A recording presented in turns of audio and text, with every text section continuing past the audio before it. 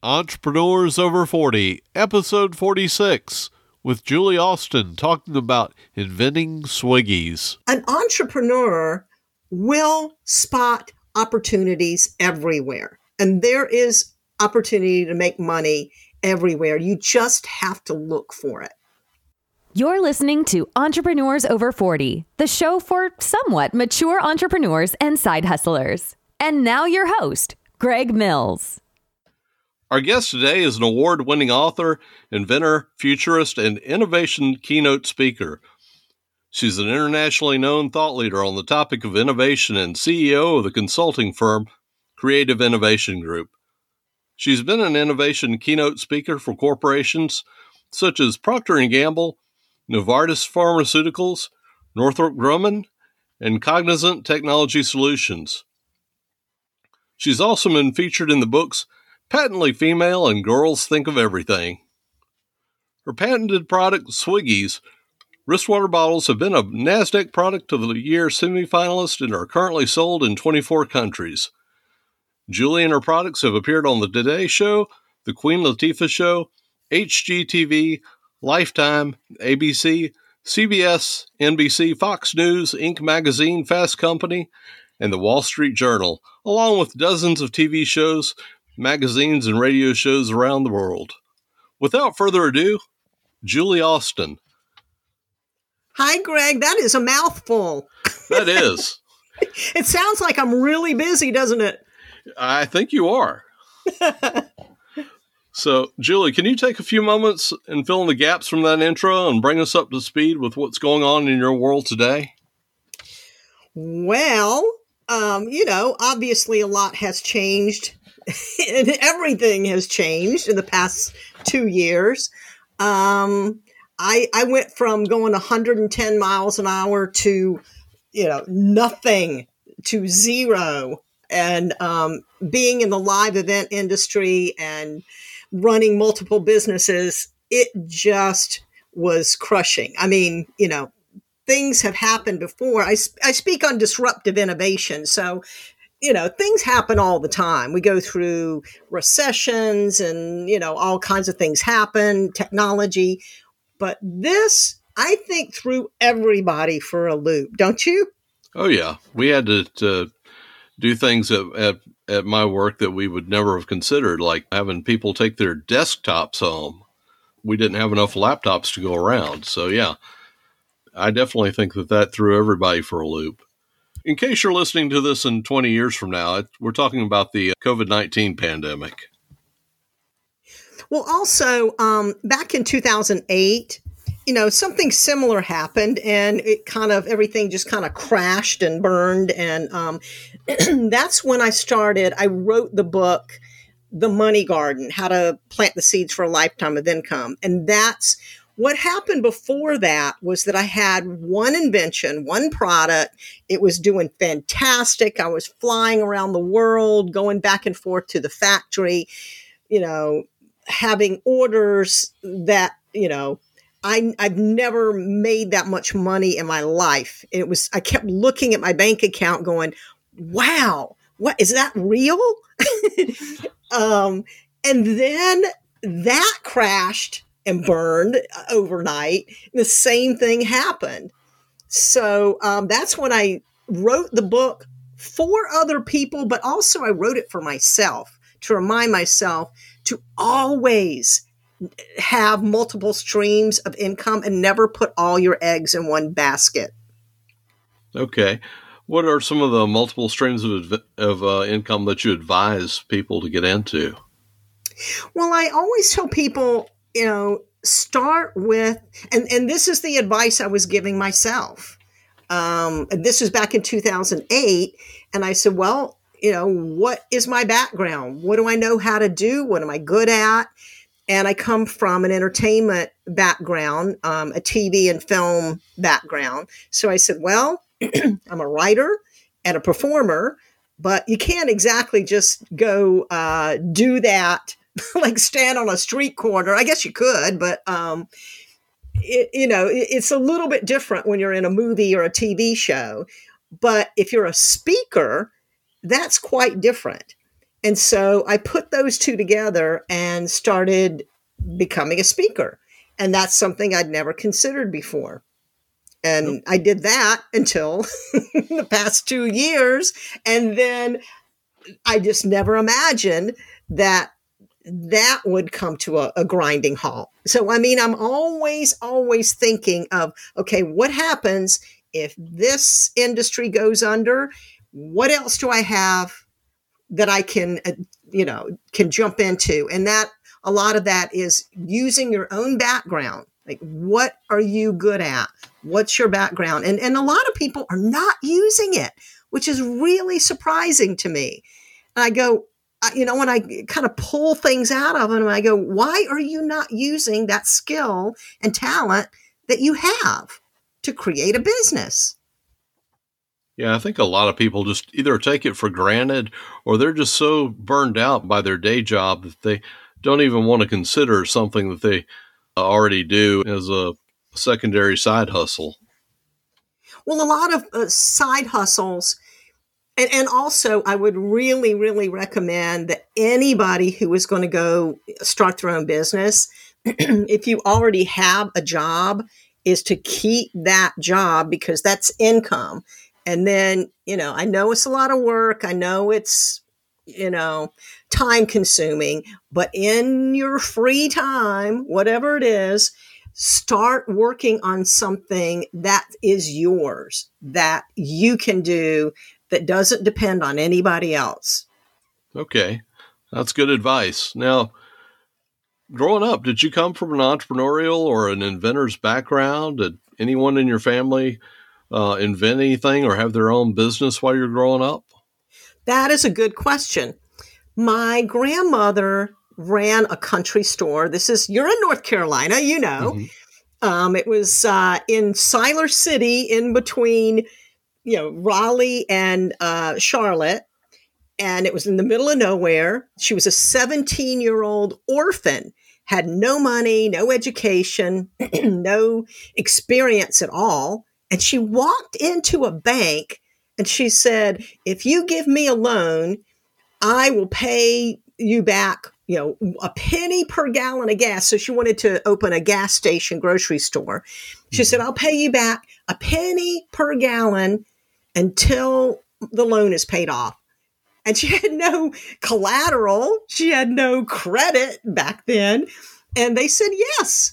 And she said, oh, yeah. And by the way, I want to build a house next to it and I need some land. Can you imagine doing that today? Wow. She had some moxie. I will give her that. And moxie wasn't the first word that came up. Okay. She used to sleep with a machete under her pillow. So, yeah, she was something else. You have to be very careful waking grandma up. But, she lived there by herself and ran the store. And I don't know how she even learned how to do it, because it's not like she had any education in it. I don't know how she did it. Yeah, I was going to ask you that because, obviously no internet, no books that I'm aware of teach you how to start a country store back then. I wonder if she had a mentor or somebody that gave her a lot of advice or if she just gutted it out. I don't know. I think she just figured it all out. And I guess she probably went, well, people have to have gas. So, and they got to have food. And that was way, way before all the box stores, the big box stores. And even when the big box stores came to town, everybody still went to her store because she had built, and this is something that she learned about customer service. I mean, she really gave her people great customer service. And I watched her when I was a little kid. She used to let me, she'd put stack some boxes up behind the counter and would let me ring people up. And, when I was a little baby, I guess I was entertaining the customers, and I wear costumes or something. And this is going to sound crazy, but, I don't know. I found some pictures and I guess I was the entertainment. So while my mom went off and worked for the day. I was going to ask you if you were close, but it sounds like you were, and you got to work with her. That was pretty cool. Yeah, from the time I was a little kid. So I kind of grew up around that. But she is really, except for my other cousin, the only one in my entire family on both sides that ever ran a business. What did your cousin do? They have like a parking lot sweeper business. Okay. And so when all the big box stores came into town, they went to the owner or the manager and said, look, you're sweeping this up with a broom. We have this heavy duty machinery. Why don't you pay us to go in and sweep up the parking lot? And that's how they started. So, you know what is finding an opportunity? It's a good thing you brought that up because an entrepreneur will spot opportunities everywhere. And there is opportunity to make money everywhere. You just have to look for it. Okay. Now, let's talk about your invention, Swiggies. What inspired you to invent it? And I guess probably backing up even a little bit from that, can you tell the audience what a Swiggy is? They are wrist water bottles. And the reason I came up with them, I was in Texas visiting my dad. It was in the middle of the summer. It was blazing hot. And I went out running and I had no water with me. And I thought, okay, I'll drink enough water. I'm carrying my keys and music, and I just didn't have anywhere to keep a water bottle. And then I ended up passing out from dehydration, which wasn't smart. But people in Texas are friendly, and someone took me to the hospital. And I'm thinking, wow, that was kind of dumb. I should probably have water next time. But, what if there's a way to keep it hands-free? And then I realized if it's on your wrist, that's hands-free. Mm-hmm. And then I can have my music and my keys and whatever. And I thought, surely somebody has come up with this idea. And so I did a lot of research and did not find anything. And then I went to through the patent office, couldn't find anything. So I went, maybe I should just invent this myself. And that's what I started doing. So how did you create a prototype for it?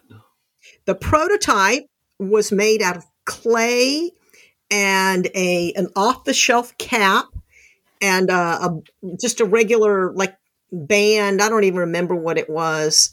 It was kind of like a felt or something. I mean, that's the thing about prototypes. You can just go to your local art store and put stuff together with popsicle sticks and styrofoam just so you have, something that you can show because people, you can tell people all day long it's a wrist water bottle and they won't get it. But when you show it to them, even with the prototype, the clunky clay prototype, people went, oh, now I get it.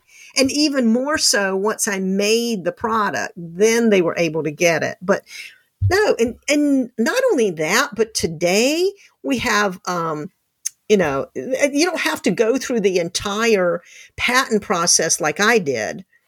You can get a provisional patent for peanuts. I mean, it costs almost nothing. Mm-hmm. It costs almost nothing to do a prototype. So it's way, way easier and way cheaper because it had to go through the patent office twice.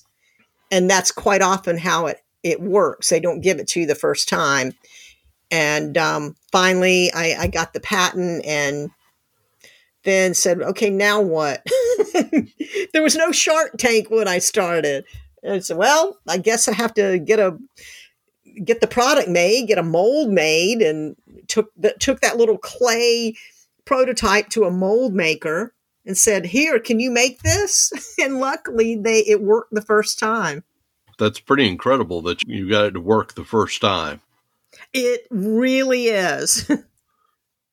Now, the first time that it was rejected by the patent office, did they give you any kind of feedback as to why, or they just stamp it rejected? I don't remember. I honestly don't remember why they rejected it. They usually, it usually happens the first time. And so it was an enormous amount of money that I had to pay the first time. And then I had to pay that again. And they said, are you sure you want to go through this? Because I don't think it's going to go through. And I said, no, let's go for it. I'll sell my car. I'll max out my credit cards. And literally, I was working 2 and 3 jobs, maxing out credit cards. It was, you've heard these stories before from crazy inventors that we do all kinds of things to get our product on the market. So you were all in at that point.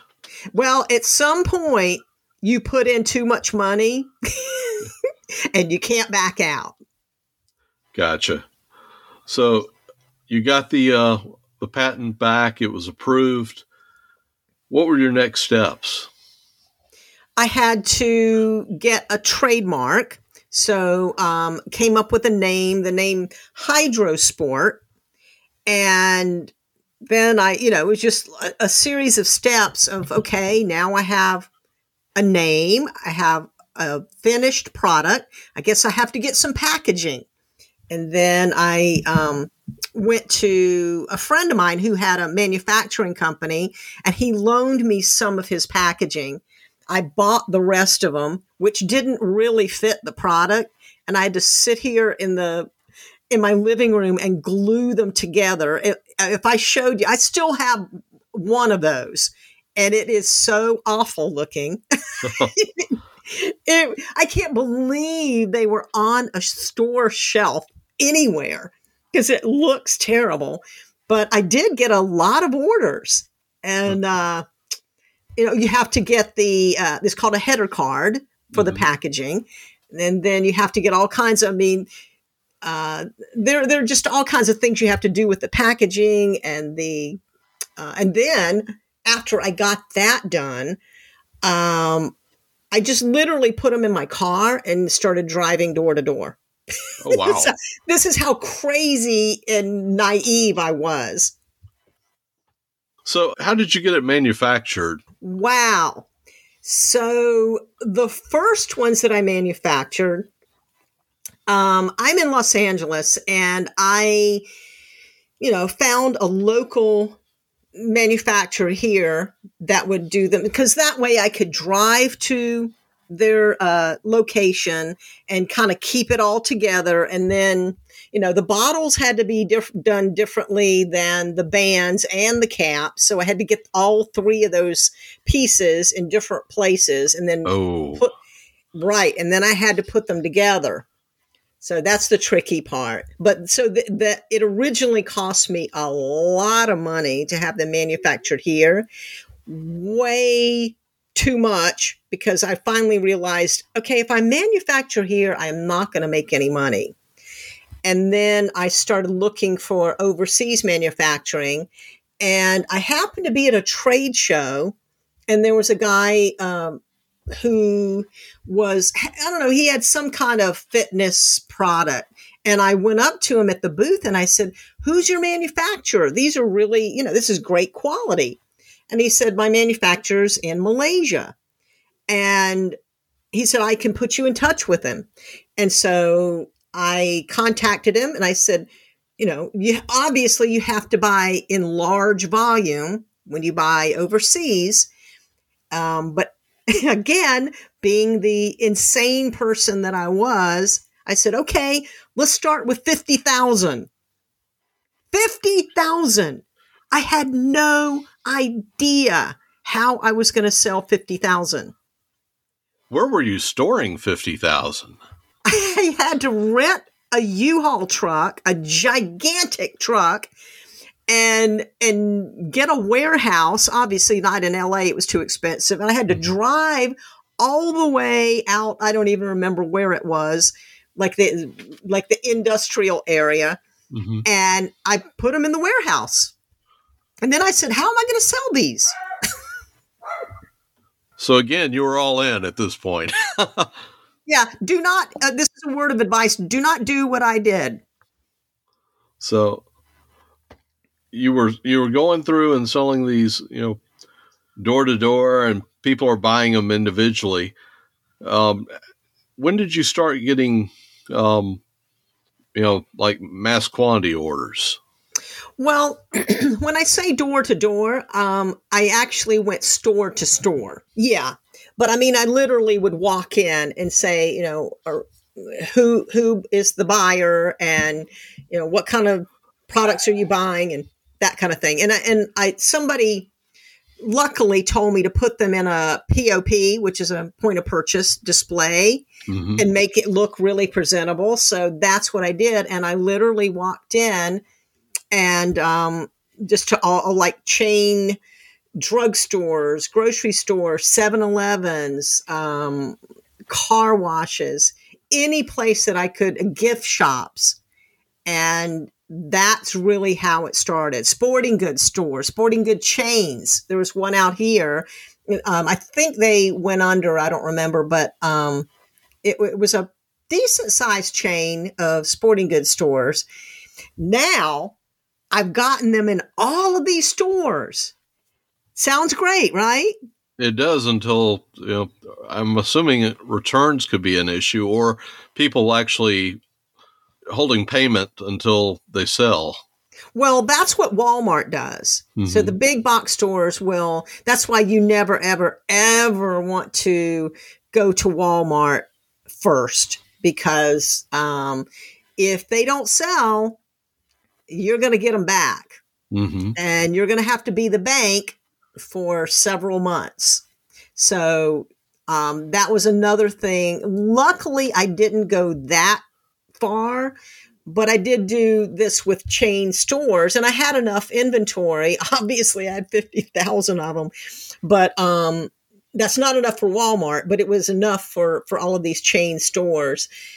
And but the thing is, I decided one day to go check them out. Like, oh, look at me. I've got a product in a store. And I walk in, and guess what? The box is upside down on the bottom shelf in the back of the store. That's not going to sell.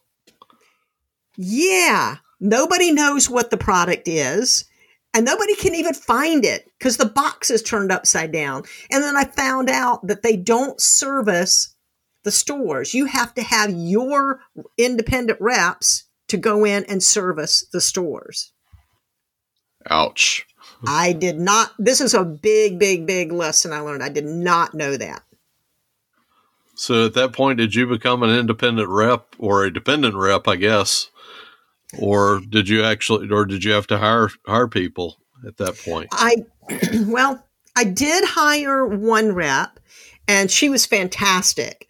And she was in Hawaii, so she covered, a lot of territory out there. And she would go in, she'd get the order, and I just ship it, and then she'd service all the accounts until she retired. But so I would, if I had to do it all over again, I would start online. For some reason, I didn't know how to do it online. I didn't know how to use Amazon. I didn't know anything about anything. I just thought, okay, I have a product. I'm going to go get it in a store. And that's all I knew. Was Amazon around when you started it, or more than a bookseller at that point? Yeah, but it wasn't really,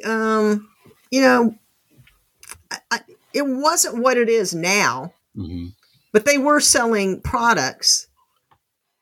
Yeah, I'm thinking you probably would have had to have had a lot more, I guess, technology investment at that point to have sold online. It's not like it is now. Yeah, I mean, I maybe I shouldn't beat myself up too much, but I just these days I would say do it online, and that way you take away a lot of the, expense and headache of getting them into stores. Although I got them into a few chain stores that ordered over and over and over again for probably 10 years. That's pretty good. Yeah. So Retail, has that been your biggest customer Market? base? Yeah, market. Yes, thank you. Nope, Or definitely not. what's been your biggest market? Well, I'll tell you another story. I was doing trade shows and I just thought, okay, it's a sporting goods product. That's just the way I looked at it. And I would go to these sporting goods shows and not really get very much interest. And it was kind of disheartening. And I thought, well, it won, and it not won, but it was a semifinalist in the NASDAQ competition. And NASDAQ had a big party for all of us. And, that was great, but the buyers weren't really buying. And so I was kind of disillusioned, and I said, okay, I'm going to try one more show. And there was something called Action Sports, I think, something like that. And I, loaded up my car. I got my booth ready, and opening day, I was right next to a skateboard ramp with the music blasting so you couldn't hear anybody talk. And I realized really quickly, this is not my audience at all.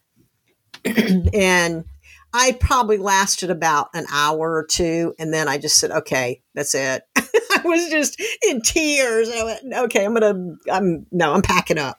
And I started to leave, and I saw this guy who was packing his booth up. And I said, well, why are you leaving? He said, this is not my market. I said, well, it's not mine either. And we just walked the show together. And he said, you know what your product is? It's a promotional product. I said, what's that? He said, like hats and mugs and pens and T-shirts that companies put their logo on and give them away. And I said, I don't know that much about it. And he said, okay, well, I have a show next week in Vegas. If you want to come out, just bring your stuff, and you can have a little corner of my booth, and you can kind of test it and see what happens. And so I went out there and walked into the show, and I got mobbed in the aisles. I was just shocked. Everybody goes, what is that? What is it? Where'd you get it? And I couldn't even get to the booth. There were so many people stopping me. And I realized, okay, this is my market. And and then I had, had the product at the booth, and everyone wanted a sample. See, that's the thing. You have to give out samples. And I didn't really have tons of samples. I ran out of all of the samples and all my cards. And this is how I sold almost 1 million of these. That makes sense then.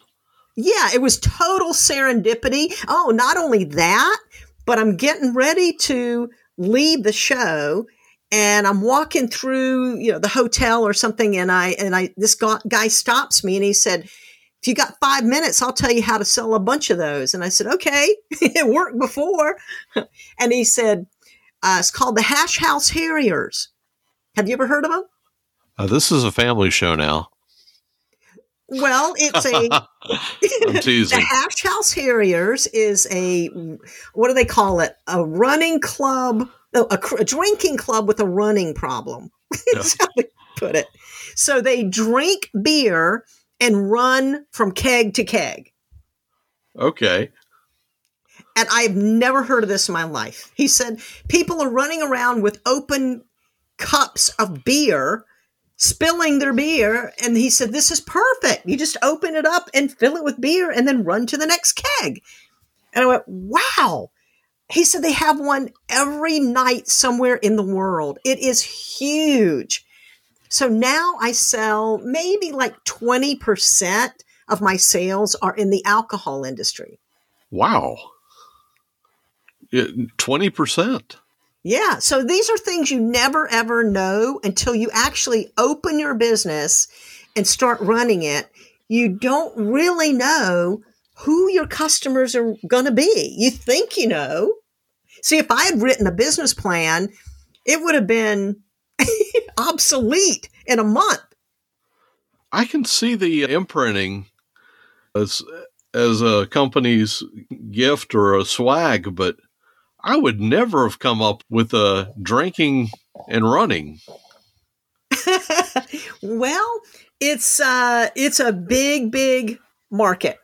The Hash House Harriers. Yep.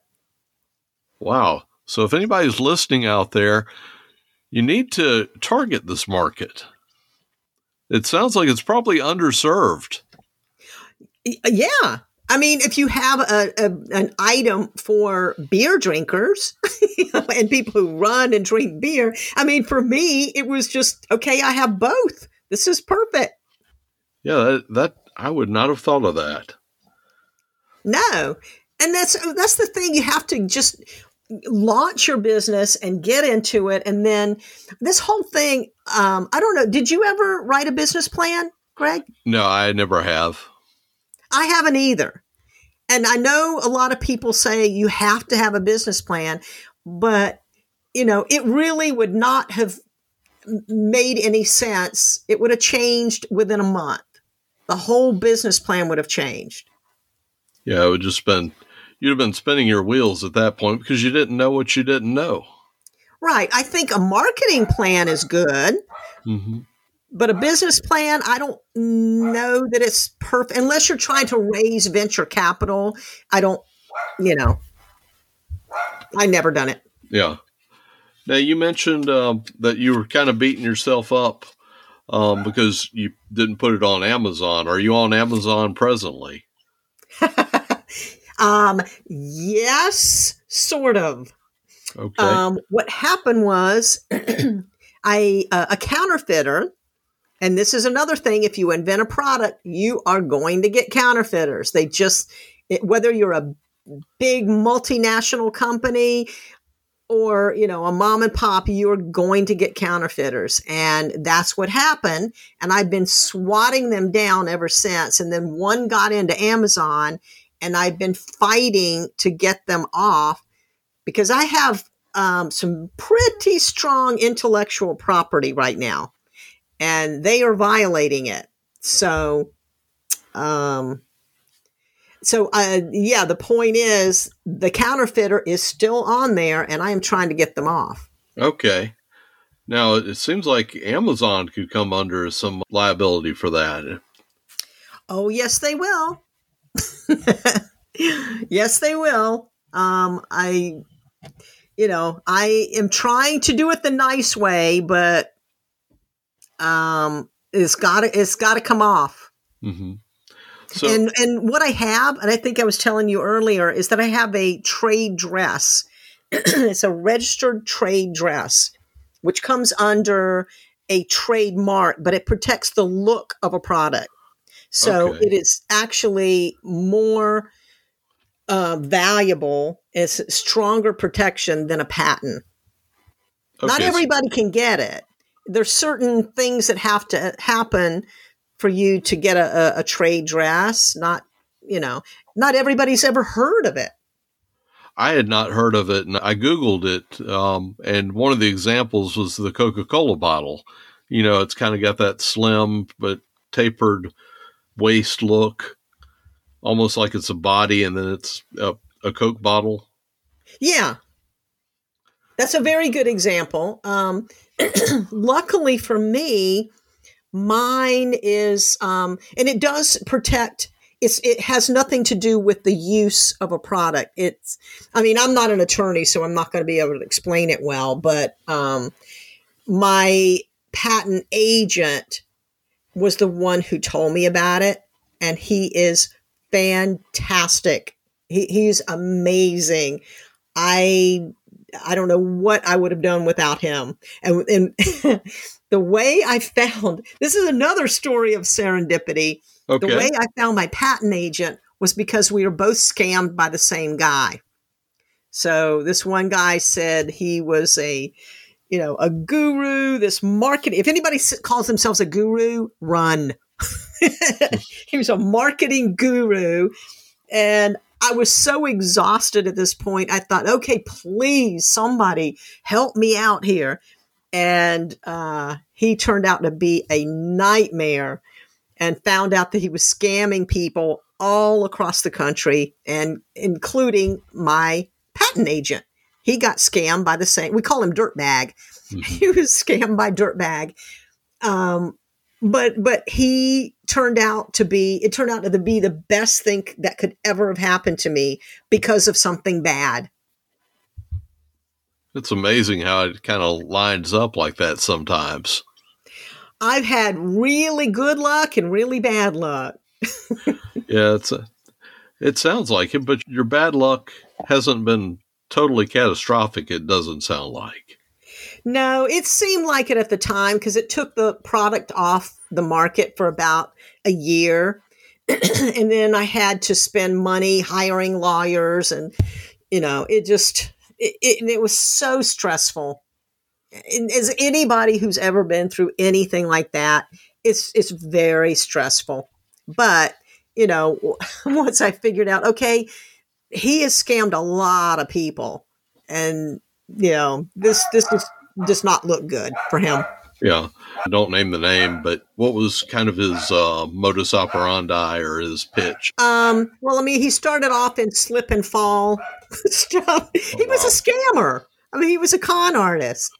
And he just preyed on inventors because, we're kind of, it's overwhelming. Mm-hmm. What we have to do, manufacturing and packaging and marketing, distribution, and we have to do everything ourselves. So, it's terrible that's that people try to scam inventors like that. But that was his thing, and I found a lot of them that he had scammed. And you're probably not the typical inventor in that you sound like you're probably more of an extrovert. And I think a good number of inventors are probably introverts. That's probably true, yeah. I don't really have anything to back that up with, but from the people that I've talked with, that seems to be the case. Well, and you have to, it's just like writers, a lot of writers, and I'm also a writer, a lot of writers tend to be introverted, but that's not how you're going to sell your stuff. It's the same way. Everything is about sales. Everything is about marketing. Everything. And so you just have to get over it. And I have one of my neighbors who is just he didn't invent something. I don't know. He's got a product he's trying to build a business around. I don't think he actually invented it, but he got a little bit of investment money from somebody, and he said, "Oh, I need to hire this one and that one and this one." I went, No, you do not have enough money to start hiring people. Don't do it. Learn how to do all this stuff yourself. Learn how to do it online. All of the things that are cheap to do are probably cheap and creative. Those are the things that are probably going to work anyway. Don't be throwing your money on ads and, hiring a bunch of people, because that's a way to just blow through your cash quickly.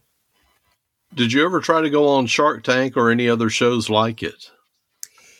No, because by the time Shark Tank came along, I had already financed everything myself. I was already, at that point, I was actually selling quite a lot. And now that I think back on it, it probably would have been the best time to go on Shark Tank because they want you when you're hot. It's like, now you're selling, hundreds of thousands or this thing, right?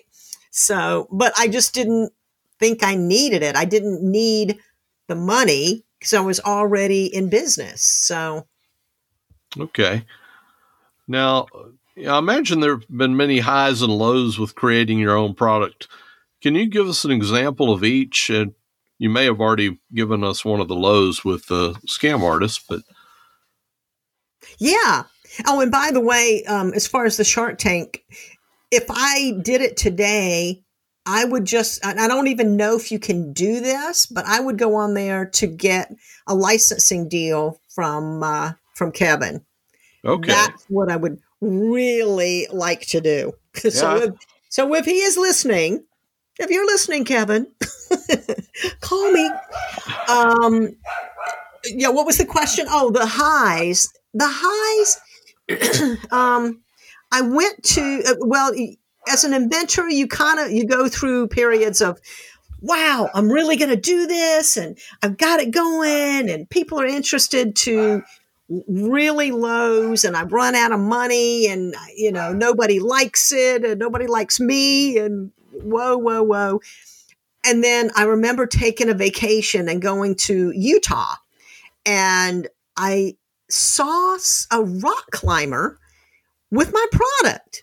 And it was the only one. So I knew it was mine and it had my name on it, had Hydrosport on it. And I said, I made that. I invented that. And and it's somebody who's not a family member that I gave it to. This is a stranger who just went online and bought my product and they're using it. So that's one of the big highs, I think. Yeah, I think Travis Rossback of Hydro Flask actually said that it was one of his milestones, so to speak, that when he actually was in Paris, I think he was going to visit the Louvre or something along those lines, and he saw somebody with a Hydro Flask, and it was in the wilds. Yeah, it kind of felt like he'd made it.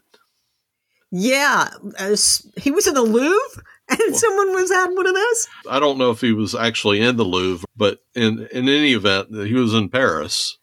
Oh, so well, that is very cool. Yeah. I know I have sold most of my product internationally, actually, in 25 countries, not in France. Never, ever have I gotten an order from France. And I don't know why, but nope. Damn them. Never gotten one. So if there's any distributors or wannabe distributors in France, call us.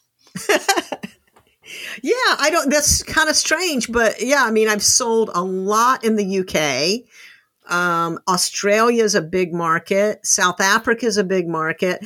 Guatemala was a big market.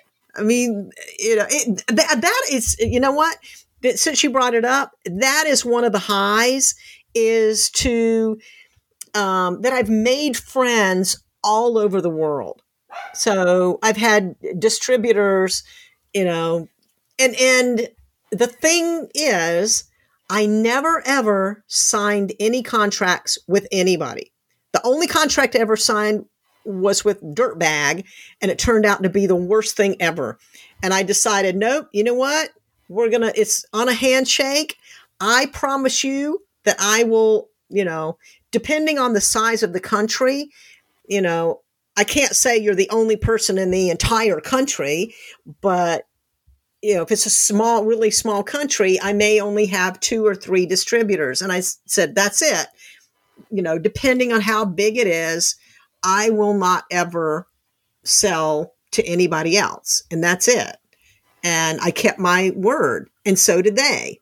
And I've had people sell tons of these with no contract. And it's just all on a handshake.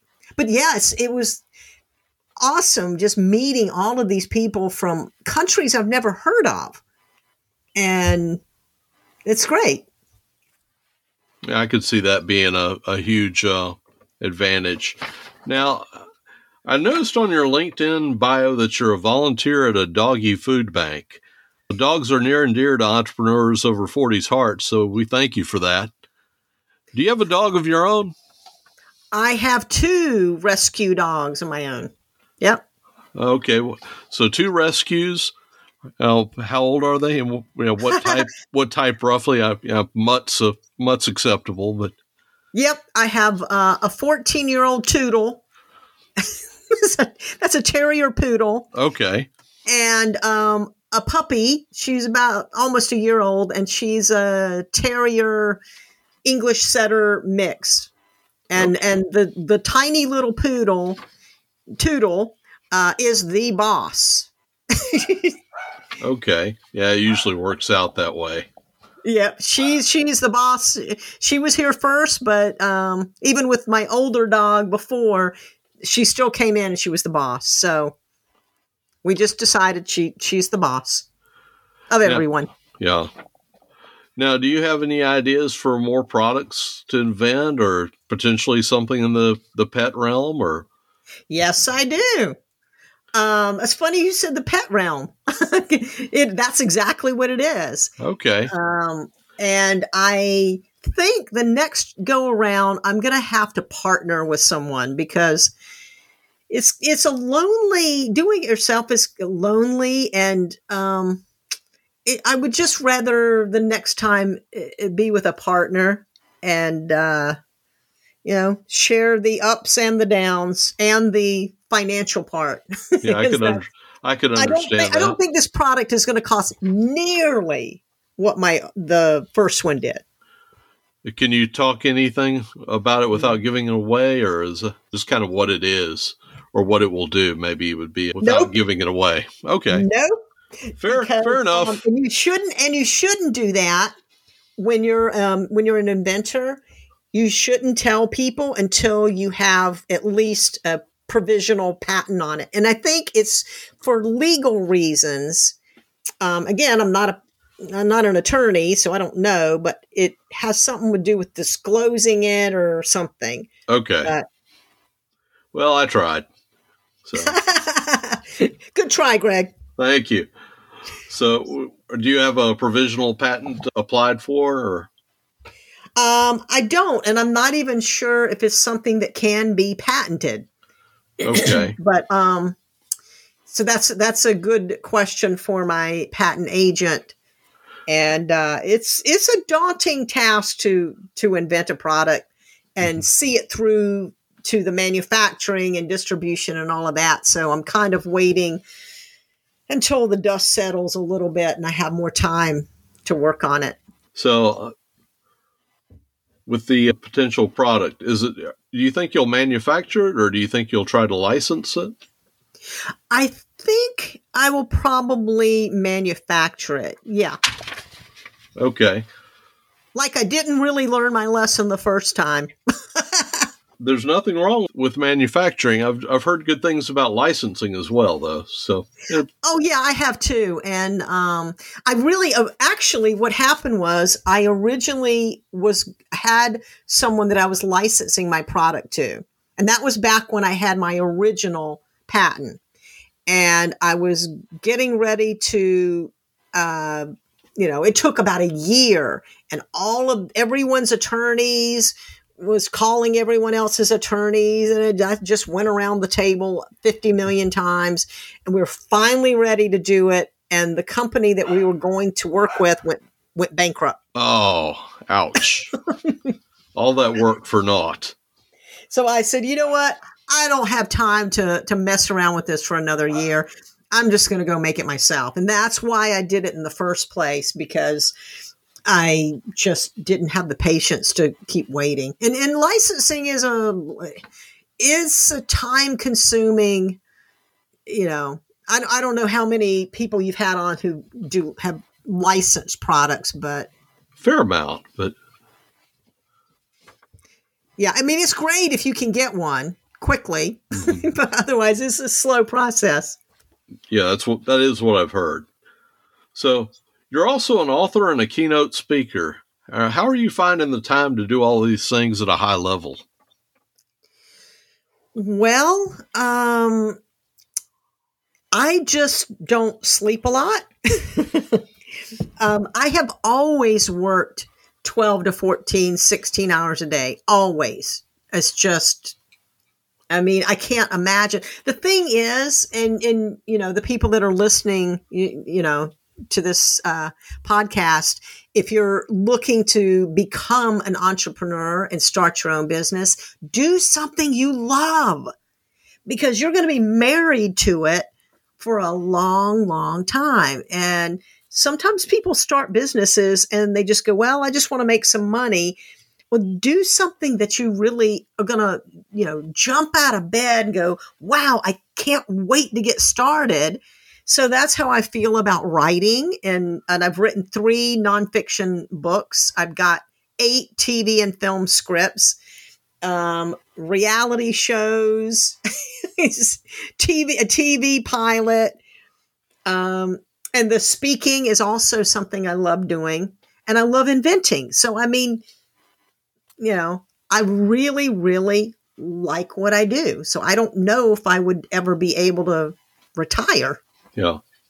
Now you mentioned the Money Garden, and I know that you've got another book. I wasn't aware that you had a third out. The third book is not for sale. It's just for, it's sort of a calling card to get speaking work. But the first two, The Money Garden, and then the second book is on art patronage. So patronage of the arts. Mm-hmm. And it's a history book, which it took me 4 years to write that book. It was very intensive research on that. It's called From the King's Court to Kickstarter, Patronage in the Modern Era. We've almost gone back to a patronage model in some cases. Podcasting as well, with, like Patreon and other services. What book do you currently recommend to move someone to either start their business or start an invention? Well, I don't know the name of it, but it was the Rich Dad, Poor Dad series. Mm-hmm. By Robert Kiyosaki. Yeah, and it was the one where he talks about the quadrant. Okay, do you know which one that was? I think it might have been Rich Dad, Poor Dad, and you're talking about the cash flow quadrant. Yes, cash flow quadrant. Okay. And I'll tell you why it was so good for me to see that, because my grandmother, who, she was an entrepreneur, she started her own business, but she had one store, one source of income, or two sources, really. I mean, she sold gas, and she sold food, but she never even imagined to start opening new stores. And, that's how a lot of, mom and pops, the big companies that you think of now started as a little mom and pop store like that. So, but she didn't have that, I don't know. I don't want to say ambition. She just said, you know what? I don't ever have to work for anybody. My house is attached to my store, my business. I wake up in the morning and I see all of my friends, my customers who were my friends, and I make a good living, and that's it. And I'm happy. And she literally did it till the day she died, till she passed out behind the counter with a brain aneurysm. So, So she didn't have that, kind of, I'm going to do multiple businesses or franchise or anything. But what the Quadrant book talks about is the different levels of, you could either just run a little business and just stay there and make your living, and that's it. And that's great. Or you can figure out how to expand that and have multiple streams and either franchise it or do other things. You know what I mean? Mm-hmm. So that really that book stuck with me. I have not really branched out into the franchising or anything like that, but I've made a very decent living over the past 20 years with my product and my business. And I've started other businesses. I have a sponsorship business, and I kind of have a quasi speaker bureau business. So I do other things, but so I would highly recommend that book. Okay. Now and of course, The Money Garden. Of course, The Money Garden. Yes. I was waiting for you to plug that. Yeah. I mean, The Money Garden tells you step by step how to start and run multiple businesses. What's your preferred social media? LinkedIn, because it's more geared towards business. Okay. What's the best way for someone to contact you or check you out? Well, you could go to my catch-all website, which is Create for Cash, and that's createforcash.com. And then you could also go to swiggies.com, SWIGGIES.com. That's the invention. And those are two. I mean, I have a bunch of websites, but they're all plugged on Create for Cash, so you'll see them all there. Okay. Lastly, what's the number one piece of advice that you can give for our listeners? Just to never give up. Do something you love and never give up. Keep your day job as long as you can, so you can you have money coming in. You won't be stressed out until you get to the point that you can jump off the cliff completely. Just keep doing that. And, a lot of people are going to say you can't do it, and don't listen to that. That sounds like great advice. I mean, I heard it a million times. Mm-hmm. Well, that's a wrap. Thank you, Julie, for being a guest on Entrepreneurs Over 40. Thank you so much. If you'd like to leave feedback on this episode or suggest a guest, you can reach me at eo40show@gmail.com. That's eo40show@gmail.com. Don't forget to subscribe in your favorite podcast app so that you don't miss it or any other episodes.